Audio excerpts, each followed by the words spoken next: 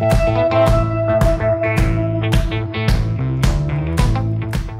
listening to Mike and Kristen, the podcast. I'm Mike, a musician, writer, and producer. And I'm Kristen, a painter, writer, and designer. Our show is all about following dreams, taking chances, and what life as an artist is really about. Together, we bring you weekly guest interviews and thought-provoking conversations. Let's go! Hello, podcast listeners. Hello, podcast land. Welcome back. Another Wednesday, another episode. Whoa, that's crazy. We're pretty lucky to have the people come into the studio that we've had so far, and today's guest is certainly no exception. He's the former premier of the province. Mr. Iain Rankin, the Honourable Iain Rankin. How do you get the term honourable put in front of your name? Well, if you're in cabinet and being premier, he's certainly deserving of that title. Do you have to be a politician? Like, could I get it? Like, I would like You're like, that. will you call me the Honourable Michael Ryan? Yeah. Well, maybe in certain environments. Wink, wink. I would like that. Yeah. Okay. I'd like if everyone would Everyone call wants me to by be called that. Honourable or Sir Elton John. See, musicians can have these titles. You just have to earn them. Sir Honourable Michael Ryan. That's what I want. Okay. We'll see what we can do. We'll get you a nameplate. So you worked with Iain when you were in politics. Before you left to form, to create your life as an artist, a full-time artist and podcaster, you worked in the political world in Nova Scotia. Episode 1 of Mike and Kristen, the podcast, was about me leaving my government job, which was a different kind of role at the time. But I grew up in a political family. My grandfather was our local MLA in the Annapolis Valley for a number of years, Earl Rayfuse. And my mother worked for the local MP, who at the time was Harry Varon. I was our school president. I studied political science in university, and my master's degree was in political philosophy. And yeah, I went on to work in politics for a number of years as a political staffer, they call it. And my first role was the manager of research in the Liberal Caucus office, which is where I would have met Iain and our colleagues at the time. And I had the privilege of seeing him work through the career, this great career that he's had that's still going, really. Yeah, he's in the midst of it. He was always just a really kind and calm person, which you'll hear in this episode. He's just himself. And I feel like now, especially that I have left that world, I don't have the risk of talking openly about politics and that experience. But what I often witnessed in that role was the criticism that so many politicians took. And you'll hear in this episode about a blog that I wrote about that, and just chatting with Iain about his experience in it. And he's a humble guy, and he isn't going to certainly talk about it in a negative light, because there's so many privileges and benefits to working in the role he did and that I did. But it really shed light on, I think, the maybe mystery of government and mystery of politics, that we could do a better job at better understanding that these are just human beings. Politicians are just people who were once your hairstylist or teacher or lawyer in your community that wanted to do well. And I always felt like as soon as they adopted that new job title, they were open. It was like open fire on them. Yeah, they're immediately vilified. Yeah, and it just felt not only unfair for those people, but it risked deterring good people from running for office. And we want all kinds of people to feel comfortable running for office, yet we collectively as the public can sometimes create a hostile environment that's like, why would I sign up for that? Yeah. And so Iain may be one of our more obscure guests as far as being on an arts podcast. But we talk to people who've taken a career or a life that's a little off the beaten path, and Yeah, I don't being know. premier is off the beaten Yeah, path. there's not that how many people can say they're premier, right? So Yeah, exactly. um, But and I thought it was interesting. It just came up in conversation. He's kind of an introverted guy, and you often picture politicians as the really outspoken people trying to, I guess, command a room and just be very open. But then he's like, no, I really like policy and trying to make change, kind of behind the scenes, even. I think it's what makes him such an interesting politician, because he isn't maybe that classic version of who we envision, which to me sheds all the more light on the need for anyone to feel that they deserve to run for office and be in those seats and represent their community. Yeah, well, let's dive into it. Sounds great.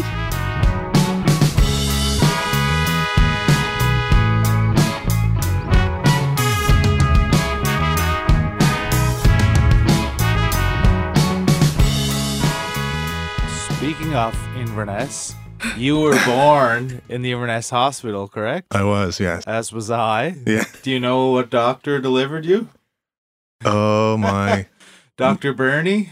I'd have to ask my dad. Yeah. Obviously I don't remember that day. I have a clear recollection of that moment in time myself. Dr. Bernie Bernie's was hands. the first face you saw, huh? No, I don't remember. Yeah, we lived in Mabu when I was born there Yeah. for about a year and a half, and then went up north, which I don't remember as well. Where up north? It was called Frobisher Bay at the Okay. time, so Iqaluit. Yeah. Well, your parents moved up there? Yeah. Oh. Yeah, so my dad basically got a job and was working with the Inuit and Yeah. doing some housing work up there. So, and then we moved back here in Halifax and Timberley area. Okay. Kind of just around the corner from here. Yeah, But you have a lot of family still in Cape Breton, yeah? tons. Yeah, so my dad was from a family of 13. Most of them are still around there. Just distant relatives. It expands quite a bit with 47 first cousins, I think, on that side. And then we're all having kids now too. I'm probably the median age in the group of 47. And we were just talking, you're distantly related to the famous Rankin family, the musicians. Yes. So they grew up on Back Street, same area, you'd know that. And they would be distant relatives, cousins of cousins through my grandmother, actually, who was a Rankin from, she would be from the harbor area. I know Jimmy very well, actually. Yeah, we hang out a bit. Is there any music in your family? Quite a bit. You mean my immediate family, Yeah, my yeah. siblings? So I'm one of three, and my younger sister, Carol, is a really good singer. Yeah. My older sister went through all the levels of piano, and her and I went to the Gaelic College growing up quite a bit. Nice. So I played the bagpipes. Yeah, she step dance and stuff, and Do you still play the bagpipes? not often. Do you drinks and you whip them out? Sometimes, yeah. If there's a special occasion, Yeah. sometimes it's a happy one and a sad one too. Yeah, Like for when the sure. Portapique shooting happened, that motivated me when I was asked to get out and play Amazing Grace. Yeah. So I was one of like hundreds of pipers across the province that Yeah. played that together. That was kind of cool. And then I guess because people saw that, I get random emails and stuff, people asking to play at different things, but I usually have to say no because I just don't have the stamina that I used to have to be Yeah. able to just pick it up and play. Does it take a lot of physical energy to play the bagpipes? It looks like it. Surprisingly, it's the mouth muscles that will give out on you more often than it is actually the wind. But it's also the condition of the pipe itself, like making sure that it's not leaking and stuff. So my wife Mary plays as well. So I play hers when I need to play because nice. mine are just in terrible shape. So I have a good bagpipe story I want to tell. Okay. So Who doesn't have a good bagpipe story? my friend Andrew was getting married, Yeah. and he had a bagpiper booked. I think, are you related to Andrew McLeod, or so like Alistair's son? yeah, we'd be related as well. Like Yeah, I thought you might be. again distantly. So yeah. like the Rankins, they're probably second or third cousins, something like that. Okay, so Andrew's getting married, had a bagpiper booked, and this is also a story about how connected Cape Breton is and how we like to help each other out. But his bagpiper at the last minute, the day of the wedding, backed out. And he's like, what are we going to do? We don't have a bagpiper. I'm like, let's just call up a random number and ask if they play the bagpipes. A random Cape Breton number. Yeah, like in Inverness, like 258 and whatever. So I said, okay, let's do 258 Michael Jordan, Sidney Crosby, 258 2387. So we just called a random number and said, hey, do you play bagpipes? And they said, no, but this guy does, and this is his number. So we called him, and he was dead. And his wife said, no, but this guy will play. So this old fella answered the phone, and he said, I'll be there in an hour.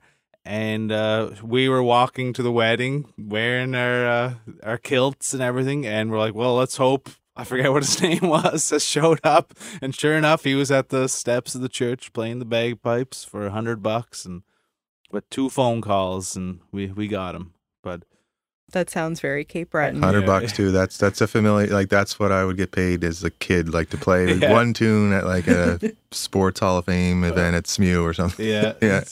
You get enough of those and you're laughing. That's not bad. Yeah. So you grew up in the city. Do you still feel like you have that Cape Breton roots about you though?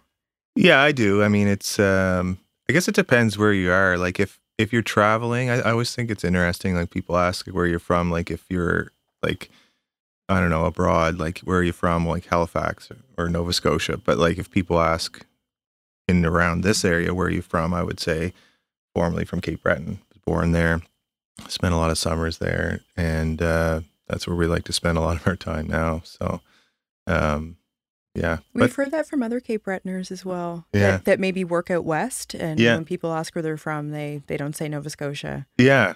And out there, I lived in Jasper, Alberta for a couple of years, and people always said, you're from out east. I don't know, that was the term that especially Ontario people, they would say, yeah, East Coaster. Yeah. And most people who are listening would probably know you from your political career and being premier for a period. What drove you towards getting into politics? I would go back to that, being from like Cape Breton, community minded and wanting to just contribute in some way, and being premier was definitely not on my radar at all, even while I was an MLA. I just wanted to represent the community that I was in, that I grew up in. And as you know, Timberley's kind of a fast growing suburb. When we moved there in the 80s, it was half the size it is now, and just didn't have the infrastructure and opportunities that I thought like it potentially could have had. So it was very like basic, like we need a community center, which I'm still working on. It's approved, but like access for sports for kids and things like that, fixing up the school, very localized. But I think it was just, my dad was a counselor for 25 years, and just his dad was a counselor in Inverness County too. So yeah. Yeah, it felt just part of you, I suppose. That's what you would have, that was the family business, so to speak. Yeah, it was driven that way. I mean, Alan McMaster, similarly, like his dad was involved in politics, and Rodney, his dad, he reminds me his dad was a counselor too down that way. So it's just, you want to contribute in some way, and I think I'll always do that my whole life. You studied business? Is that? Business was the main, yeah. I graduated from the Mount, yeah. I have a story that you may or may not remember. Okay. Is it a bagpipe story? It's not a bagpipe Public account story. I think you were caucus chair. Mm-hmm. Is that true? Yes. I'm going back a few years here now. Yeah. You came into work. My office was beside you, and Lloyd Hine shared an office. Okay. And I was right beside that. Yeah. And you came in one morning, you were going to be chairing caucus in a couple of hours. And I said, what are you up to this morning, Iain? And you said, I just have to go in and defend my thesis. And you were doing a virtual thesis defense, and you were so chill about it. And I'm thinking to myself, I remember the day I defended my master's thesis at Acadia, and my heart rate was accelerated for a solid 24 hours before and after that moment. You wouldn't let me go either. No, it was the most nervous I've ever been in my life. Like I had sweat stains down to my waistline for sure. And here you casually walk in like, I just have to go defend my thesis, and then I'll be out in a couple of hours. And that stuck with me. I've never forgot that because you were just so confident and calm about this thing that for me was the height of my anxiety in my entire life. So I don't remember that, but wow. Yeah, I don't remember the day I defended my thesis. I think that speaks to all of the things that you've had happen in your life since. No, that was a virtual through a school in Brussels, and it was like it was on Canadian soft power and our diplomatic potential in the world. It was just kind of a interesting thing that I wanted to do. I wasn't in cabinet yet, so I didn't have I feel like cabinet is like a second full-time job, but like that I had the time to be able to do it. But do you think that ability to stay calm in situations where Kristen was quite stressed when she was in a similar situation is necessary to be in politics? Because I know I could never even come close to being a politician because I'd be just so upset with myself because I know instantly 50% of the population aren't going to be into what I do. I don't want to say hate, but it may be the appropriate word here. Well, yeah, you're never going to please everybody, and you shouldn't try. I think anybody can do it. I just think that was just one of the ways that I approached some stressful issues and seemed to work for me. But I think everybody can do it in different ways. Like I'm a very introverted person, so I don't think I am a typical politician that goes in and likes to enjoys work in a room and things like that. Like other people, I think that's their strength. For me, I like to really think about policy. Yeah. And so I don't think I'm typical in that way, but I do try to remain calm. Do you feel like you knew those attributes about yourself before getting into this world, or was it something you learned about yourself as you went along? I think you certainly learn more about yourself and what you believe in when you're pushed into difficult decisions to make. But I definitely knew I was always more a quieter person, and I enjoy more one-on-one. Even like this, I enjoy more than a big crowded room and talking to like a whole bunch of people at the same time, right? Because it feels like, with that in mind, maybe an unusual path to pursue. Yeah. Knowing that about yourself. Yeah. But I do think, we need good people in politics. We need a hell of a lot more diversity in women. But I think we just need a full range of different people that want, and not just the person that's the loudest in the room, always gravitating towards those positions of power. Because you're going to get what out of it, what you put into it, right? So. This feels like a natural segue for something I wanted to ask you about. I wrote a blog a few years ago. It's called That's Politics.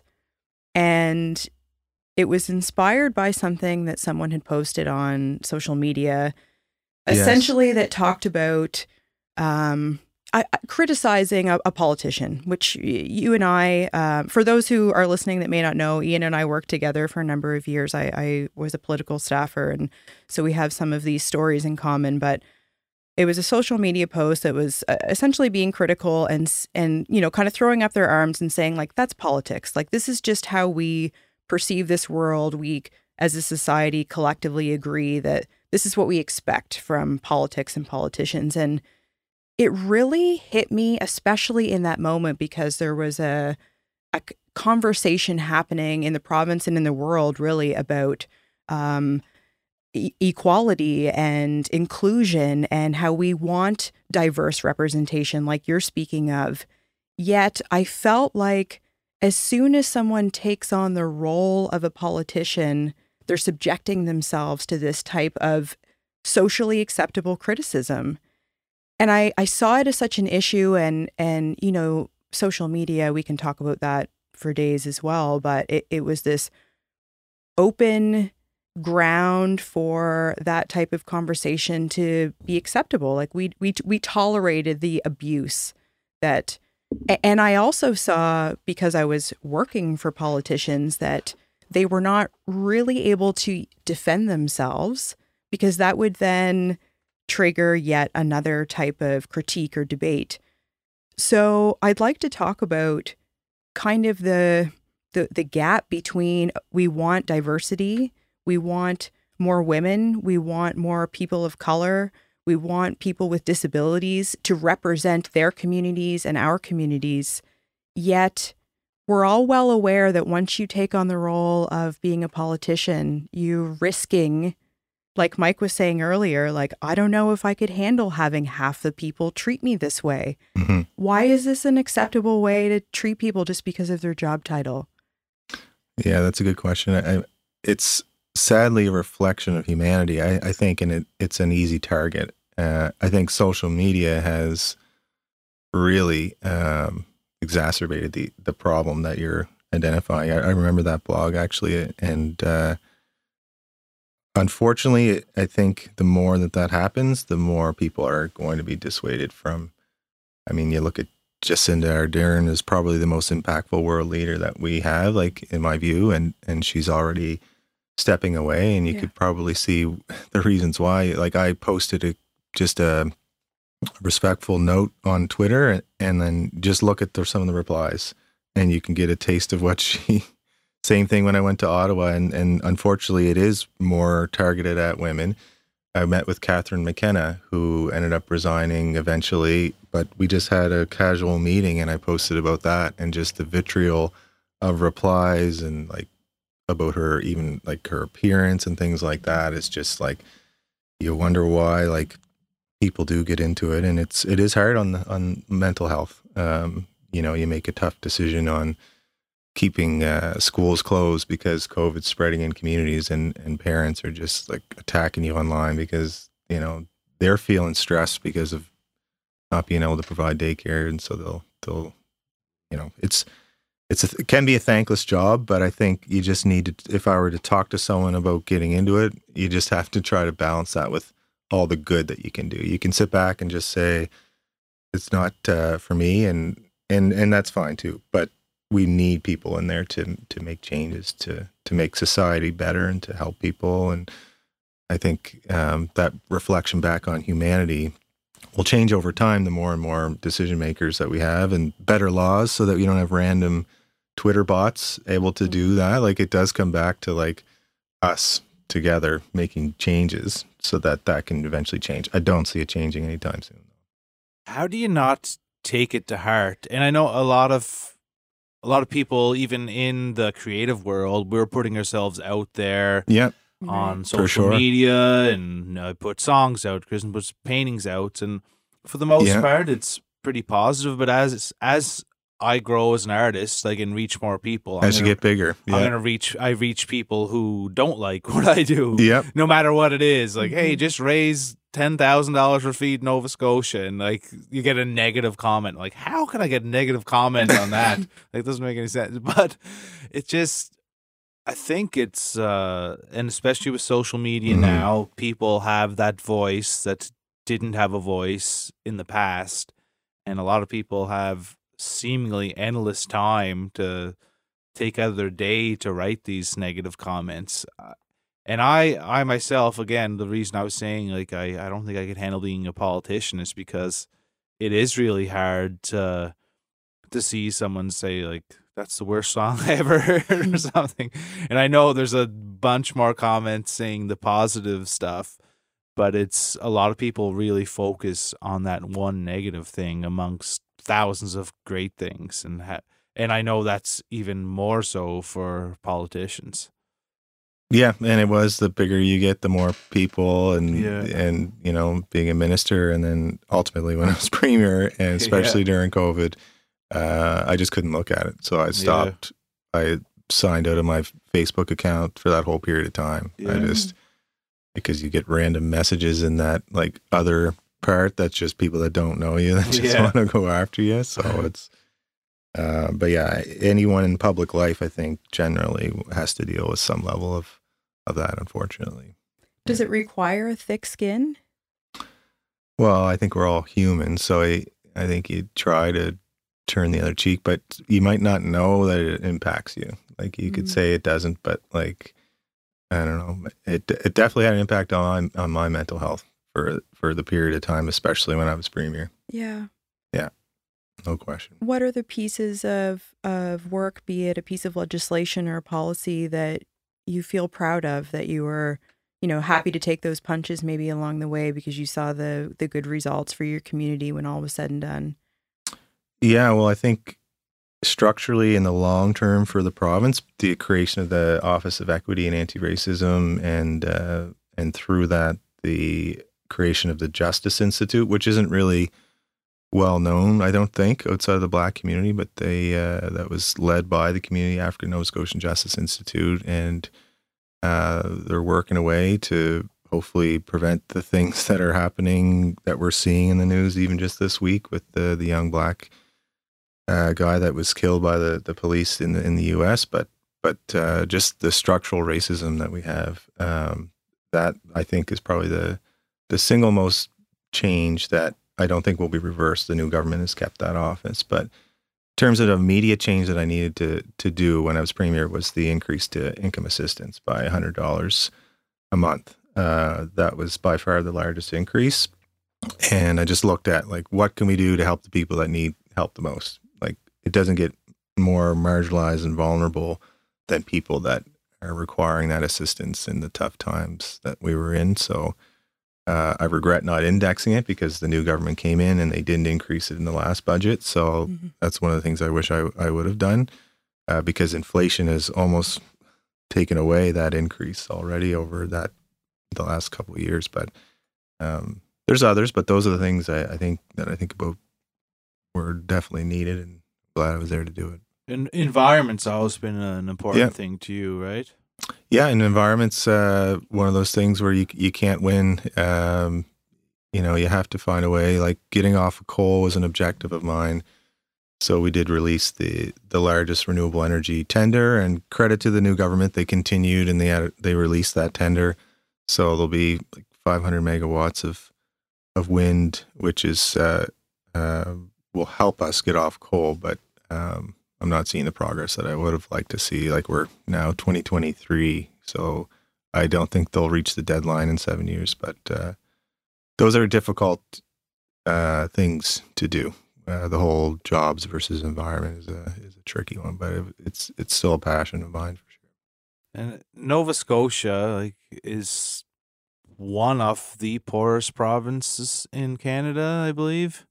You could say that, yeah. And people on the outside and the public often think that there's this endless pool of money in the government, and they don't really understand that only so much can go around, and that you can't just give an endless sum to education or healthcare. Like, if you're giving some to one component, that the other one might not be able to get as much. How do people become more educated just on the workings of politics in general, or just the breakdown of what is provincial, what is federal, what is the municipal level? Like, it seems like, I don't know, there's still some mystery there, yeah, isn't there? some people aren't really aware of how that happens, and I think it would help a lot of people in just generally understanding that. Yeah, I think some of the onus is on us as politicians to be accessible and reach out, but parents telling their kids, we could probably have more education in the school system on civics, but I think it does come down to parents, and there's just a bit of apathy out there. And if people don't feel like it matters what their vote is, obviously, like, the vote turnout's problematic since that's been going down. But if people want change and they want to be involved, like I always say, like, you don't have to be in politics, just be involved in some way. Vote, number one, but get involved in a local organization. Like, volunteerism overall, I think, is on a pretty precipitous decline, and I think that's speaks to the, who's the prime minister? Is it federal, provincial? Are you liberal? It's all the same. Like, I think it's bigger than politics, the decline in public life and community life. Yeah. I think that's an important point to make, that you've made the distinction between party politics and simply be contributing to your community. You don't have to belong to a party to feel like you're making a difference. And think that's an important message to get out there as well. Absolutely, yeah. You've always been someone willing to be not only transparent, but to admit to maybe a weakness, an oversight, a mistake along the way, which I think makes you different from what most might think of when they think of politicians. Mm-hmm. Is that something that was consciously important to you? Yeah, I think that's the human part of it. Like, nobody is perfect.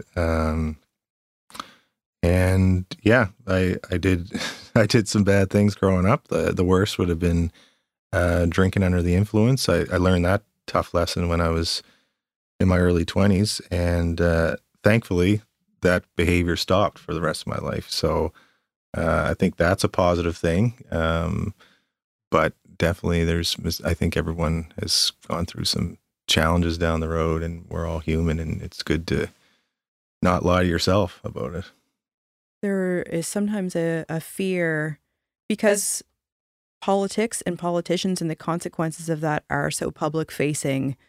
It can be a scary thing to be honest about the mistakes that we've made. But, you know, we're just two, Mike and I, just two people, two voters, constituents, but really admire your courage to speak truthfully about those things. And yes, makes you more human, makes you more relatable, and makes it feel okay for us to make mistakes in our lives as well. Yeah. When did you meet Mary? So that was at a political event, actually. Yeah. The Liberal AGM in 2014. Her family is kind of involved in the Liberal Party for a while, from Antigonish. And it was kind of funny because I don't know why I said I could play the bagpipes. And maybe that was like something I thought it was like a rare thing. And she said that she could too. Yeah. And she's much better than me, actually. She actually won awards and stuff when in competition. Did she play $100 weddings? I think she probably made more money than me, but she won It's like more expensive to hire Mary. Exactly. Yeah. No, she was champion supreme. They call it when you win like for your level or whatever. Yeah. So she won that. And, yeah. So that was kind of funny that we had that in common, and started dating, and we just got married in 2019 down in Arizona. Oh yeah. Did you guys elope or? No, it was a small wedding, but it was my sister lives down there, so we wanted a spot that was warm and kind of unique, and so we did that in February 2019. And you now have a beautiful young daughter, Freya. Yeah, Freya's she's definitely the best thing that I've done so far, and it's a big part of why I stepped away from the job of leadership, because I was able to spend time with her at home, and she actually just started daycare around the corner from here just this month. So before that, I was at home with her quite a bit. Is she named after anyone? She's not, actually. We just really, really liked the name, and it's the goddess of beauty. It's a Old Norse name.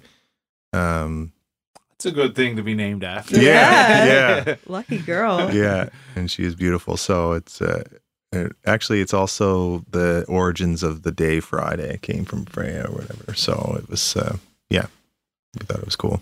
Hey, Kristen, do you know what's awesome? What, Mike? Real food bars.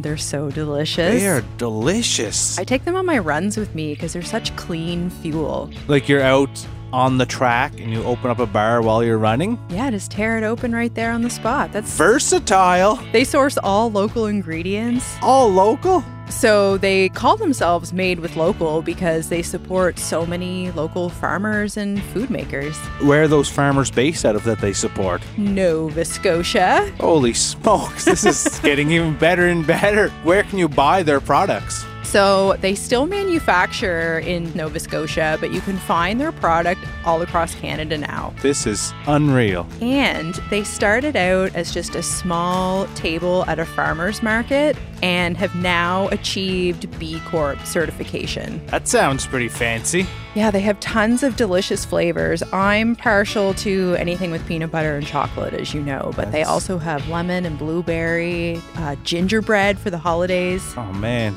they are pretty darn delicious and healthy. Like when I eat like 7 in a row, if I ate 7 Mars bars, you know, I'd feel like I was going to die, but I eat 7 of those and I feel like I can take over the world. Yeah, you could lift a car after that. Yeah, you get this like power in your bones. Made with local. And where can we find these bars and all the great products they create? So I usually pick up my real food bars just at our local grocery store, but they're also found in lots of health food stores, gas stations, and little markets across the country. They are doing awesome, and they taste awesome, nutritious, and delicious. Real food bars. Woo! Real food bars. Made with local. Made with local. Woo! When Kristen was in politics, I saw the amount of work that went into just being involved. And her boss, who was a minister, and you were a minister at the same time, Yep. would have been putting in just the most ridiculous hours imaginable. And then you see the people complaining online that politicians don't do enough. And I'm seeing the behind the scenes stuff of how much actually goes into it. And I couldn't believe it. Like I if I didn't have that kind of behind the curtain view, I would have felt the same. Like I've just as an average person, like you don't know what politicians actually do, and it was eye-opening to see the amount of work that goes into it, and the amount of stress you take on, and just the amount of things you try to make happen that are very challenging to bring to life. Do you feel like it's a thankless job? No, but you're right. You're never not working, I suppose, unless you don't have your phone on you. It like probably people are better than me at shutting off, but I have a hard time with it. So unless I'm sleeping, well, until Freya came along, that definitely allowed me to step back a bit and take that break that I needed. But I wouldn't say it's thankless. There's times that it might feel that way, but when you can make, an announcement that's important, or even something that may seem small, if you help one person that comes into your office and their power is getting shut off tomorrow, and the power company won't work with them, and you make that call and you figure out a way to get them on a payment plan and keep their power on in the middle of winter to keep them warm, or you mentioned the food bank that you're contributing to. Like if there's a way to create a food bank, which I did during the pandemic because there wasn't one in Timberley, and finding the volunteers that would work it during a pandemic and get food out to people, that's rewarding for sure. Yeah. I was so grateful, like Mike's describing, to have that understanding of the behind the scenes. It felt like the best education I could have ever had, and the privilege to work with so many hardworking people, learn from them, but really learn the infrastructure, the intricacies of how decisions are made, the amount of sometimes agony that went into making decisions, because you want for it to be right. You want for it to be helpful, for it to resonate with the people. And I don't know that is something that we can really teach into, like any job, same as you, Mike. You can't really describe or explain what it's like to be on stage in front of a crowd of people until you're in those shoes. Maybe we could say that for any job, but is there anything, Iain, that that you think might be a helpful piece of understanding for people to think about when they're looking at, be it how to vote or why a decision was made? And maybe it's too general of a question to really pinpoint, but again, it's something I just feel I've been so lucky that I when an announcement's made that maybe is controversial, I know that there was a lot of hours of work, talented people that went into making those decisions. Yeah, I think, we have some of the smartest people, as you know, in the province working in government in these departments, and politicians are getting advice from these subject matter experts on policy, and someone makes a decision, and it is, I'd say, maybe not all, but most of the time, like, they think it's least in the best interest of the general welfare for people. But it's easy to get cynical for people. So for advice, it's communication.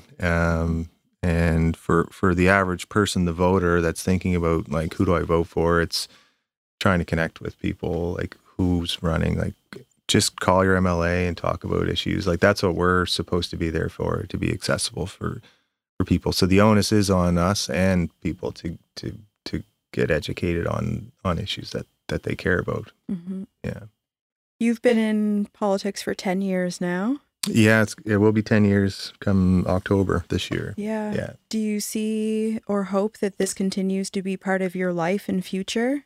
Yeah, I think it's always going to be some part of my future, whether that's elected office or something different. I like to keep options open as long as I'm able to help people, which I think politics is at its core. Then I'll continue to do that. But making it to the premier seat, kind of early in my career, in my 30s, is kind of unique. And what I do next, I'll just I have time now to figure out what I want to do next. And if I do leave the seat of being the MLA for Timberlea Prospect, that'll be a very difficult thing, because it's really what drove me is to be like that voice for people that are in my community. So that will be a challenge. Does Timberlea Prospect feel like your forever home? Could be. I mean, I love Mabou, as we were talking about. I love spending time there and being around family and stuff. But I've lived all over the country. I lived in Ontario and Alberta, PEI, and I actually think young people should travel. Whenever I talk to them, I think the idea of trying to hold people back and keep them here, and like young people need to stay here, we need more young people, I think is a fallacy, because go away and see and learn and experience things. And if you want to come back, great. If you want to come back in 20 years, that's great. But people should be free to be able to just go out and see things and change your perspective on things. So I've always seen traveling as a way to just learn about different cultures and what they do. And it's also a way to see that the way that I grew up isn't necessarily the only way. Exactly. Like, yeah. I remember just going to Thailand and just you see how people live there, and like, oh, this is different than Cape Breton. Doesn't mean Quite. Yeah, doesn't mean that they are right and we are wrong, or vice versa. It's just that there's different ways people live, and you can just see all these different cultures and just how people interact with each other, and take the parts that really resonate with you. And when you come home, you're able to kind of share those things with others. Yeah. And how privileged we are, like, to be in Canada it's unbelievable. Like the natural resources we have here, and yeah, it's unbelievably. Well, we were going to Colombia last year after Kristen left politics, and there was a petition going around our subdivision for speed bumps to get them put in. And there's some arguing back and forth online. And here or Colombia? No, here. Okay, because I hit the one on the way in here too. Actually, I think I got some air on that one. Yeah. So we this petition's going around and whatever. We didn't really. I'm like, if they put in speed bumps, great. If they don't, great. I don't care. Yeah.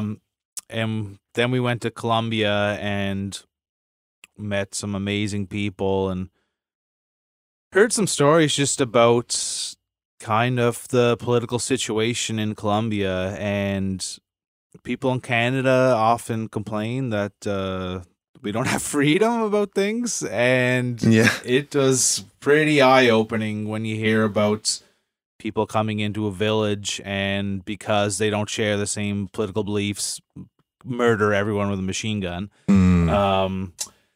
And yeah, just like little things like a landslide would happen and cover the road, and that might be there for 5 years. Like, it's not getting cleaned up immediately. You just have to figure out a way. You might have to make your own road. Yeah, the around Department of it. Transportation is not coming in to clear the mud and trees away. And we saw just, this is great, amazing people, some of the best people in the world there. And but the way the government works there is very different than how it works here. And then we came home, and the speed bumps had been put in, and there was a petition going around to get them removed. Oh, wow. And we're like, these aren't really issues, people. Like, Yeah. we're pretty darn lucky here, and you have a voice, and it's all right to have your opinion, of course. But again, traveling for us showed us like how fortunate and lucky we are to live in a place like this where we do have freedom.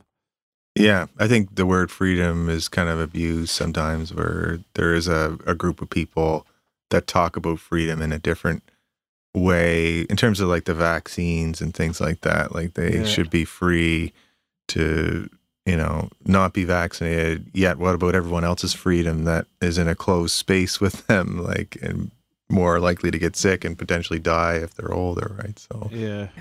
I just find it ironic. How was your experience during COVID? That was stressful for sure. I felt really confident in what we were doing because we had such a great team. Dr. Scrang, of course, but all of those people in public health, and just being able to look at the facts and make decisions and not worry about the politics of it. And I think Nova Scotia, similar to New Zealand, when I mentioned Jacinda, like we took evidence-based decisions, and I always thought about the vulnerable people. And I know it wasn't easy to cancel like the hockey tournament. I was criticized for it was the women's national tournament that was coming here.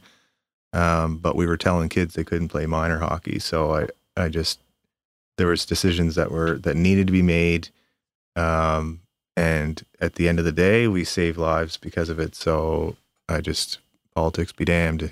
You got to make the right decision for people. Yeah. Well, the whole world faced something we've never faced before. Yeah, So there's no rule book there. exactly. Yeah. What do you like to do that's not political? I know you work a lot of hours. Now that you Yeah. have 5 minutes a day to Probably- yourself. Probably have 3 phones in your pockets. Yeah. And, I know you play the bagpipes. Yeah, I mean, my favorite thing now is just playing with Freya, as simple as that sounds, and Yeah. just watching her now walk around the room and teaching her stuff. But I think generally I like sports. I like playing golf and Yeah. the odd. I played a lot of basketball right before the pandemic hit. I was in a league, and Oh yeah. pretty competitive league that I probably shouldn't have been in, but it was Did you fun. play basketball growing up? I did, yeah, in high school. And actually, my closest best friends are the guys that were on my basketball team that we still like stay in Yeah. touch with. So, Would you have gone to Sir John A. school Yeah. here? Yeah. and that's we had a really good basketball program Yeah. at the time. We were just starting to get good and starting to beat the city teams like Oh, yeah. QEH and Halifax West and those teams. Yeah. Nice. I was a basketball player. Kristen was too. Yeah, I claimed to be. And then on one of our first dates, we went to play basketball and I didn't sink a single shot. So I was pretty well, embarrassed rusty. about that. We were playing with a soccer ball too. So You managed to get quite a few in, though. Yeah, but I kept up my chops.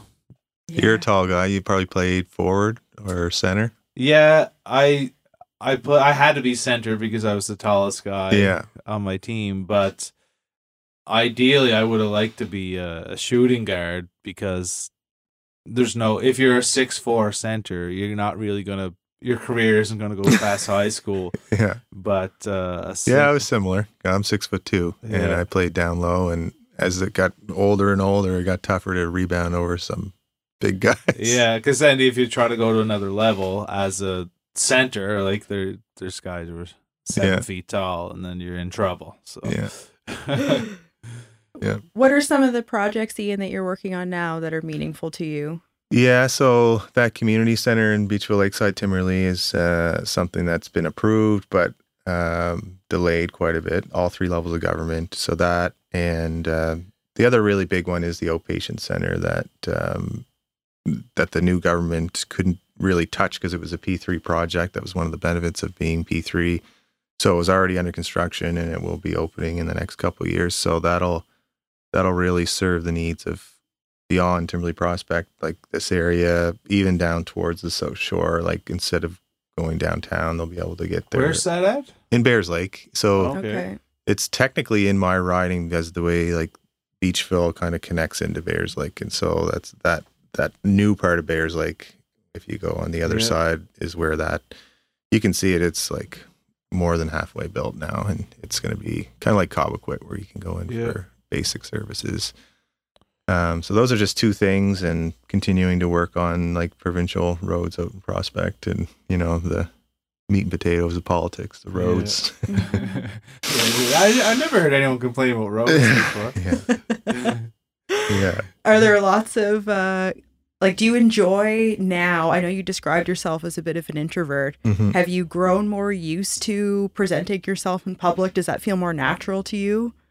Yeah, I think what's different is like when you do something over and over again, you just, I think, more used to it. So I have no problem going to do speeches and stuff like that. Mm-hmm. Like I think there's a difference between, where you get your energy from and like if you're nervous or shy. Like I never felt shy, or I never felt like nervous about going and doing like a speech or those COVID briefings in front of like the province. So it's just being comfortable. But I guess it's like the Malcolm Gladwell 10,000 hours kind of thing, right? Like the Beatles playing the same show all the time. We have a lot of artists and creative people on our podcast, and a lot of our listeners are likely in that world too. Yeah. Is politics an art? Certainly can be. I think everyone has their kind of own style of like speaking and how they like relate to people. So I think you can see art in that for sure. Yeah. It's individualized. There's art in everything. Life is art. There you go. Yeah. You could write a book like that. Yeah. Sure, there's probably a book out there called Life is Art. We'll Google it after. Are you going to write a book one day? I wouldn't rule it out.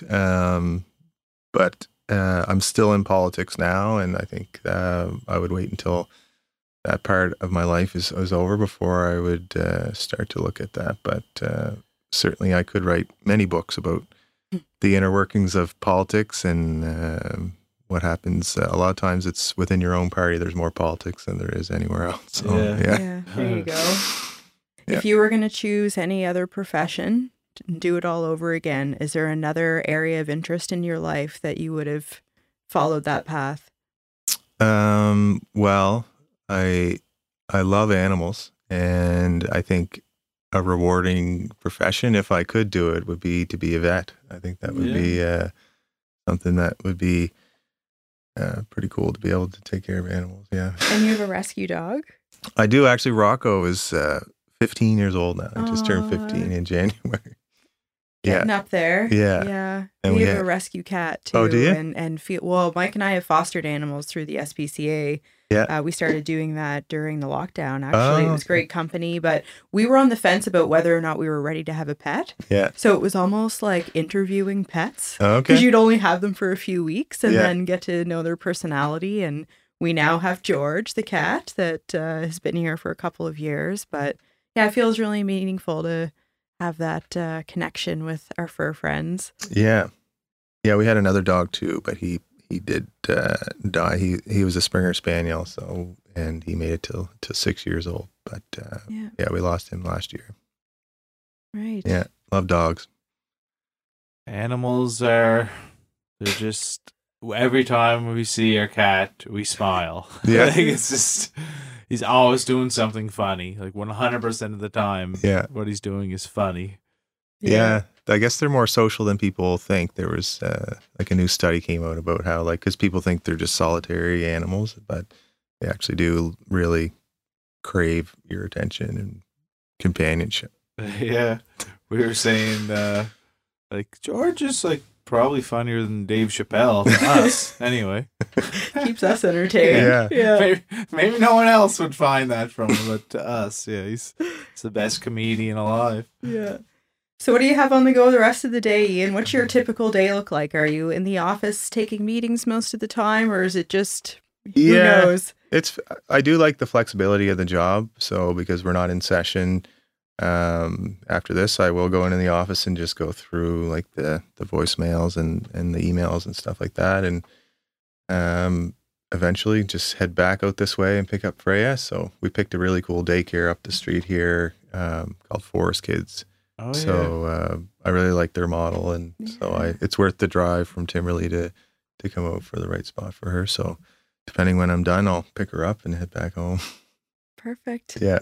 Well, thanks for fitting us into your busy appreciate it so schedule. Yeah, much. it's been great. It's great to see you guys. Yeah, It's amazing work you've been doing as a politician and as just a human in general. And Thank you. I think a lot of people can really just take the mindset of, you don't have to be in politics, but just trying to do positive things for your community is really meaningful. And it doesn't have to be big things. Like Exactly. Yeah. pick up some garbage every once in a while. Yeah. The smallest things make a difference.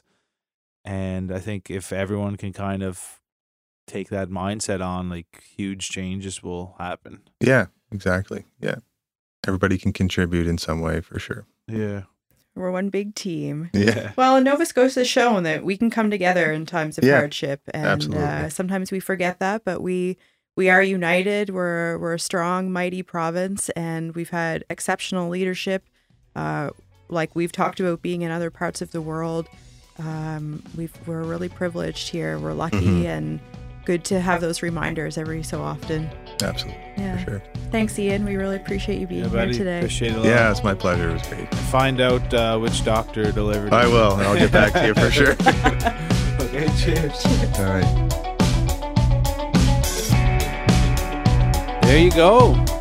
Another great chat. Another chat in the books. It's amazing how many people are just in our community that are able to come sit with us, Yeah. including a former premier. Yeah, it's pretty neat for sure. Yeah. So speaking of community events, what do you have on the go coming up?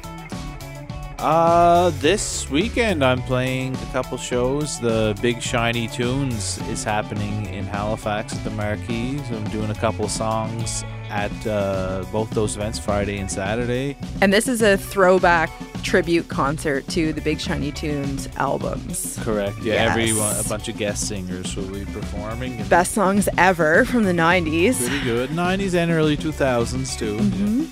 And I just got back from Sydney recording a new album. So fun. As soon as we're done this outroduction, I'm going to be switching around a few mics and doing a few vocal tracks, and going to start mixing the album as soon as I can. You've been working really hard this past week. I'm very proud of you. Thank you. You were at home creating a lot too. I did my own little artist retreat here at home. I'm working with some new materials, and I'm going to be developing some workshops. I'm going to try to do a virtual show sometime over the next couple of months, so keep your eyes open for that. But we're just taking it as it comes, eh? Yeah.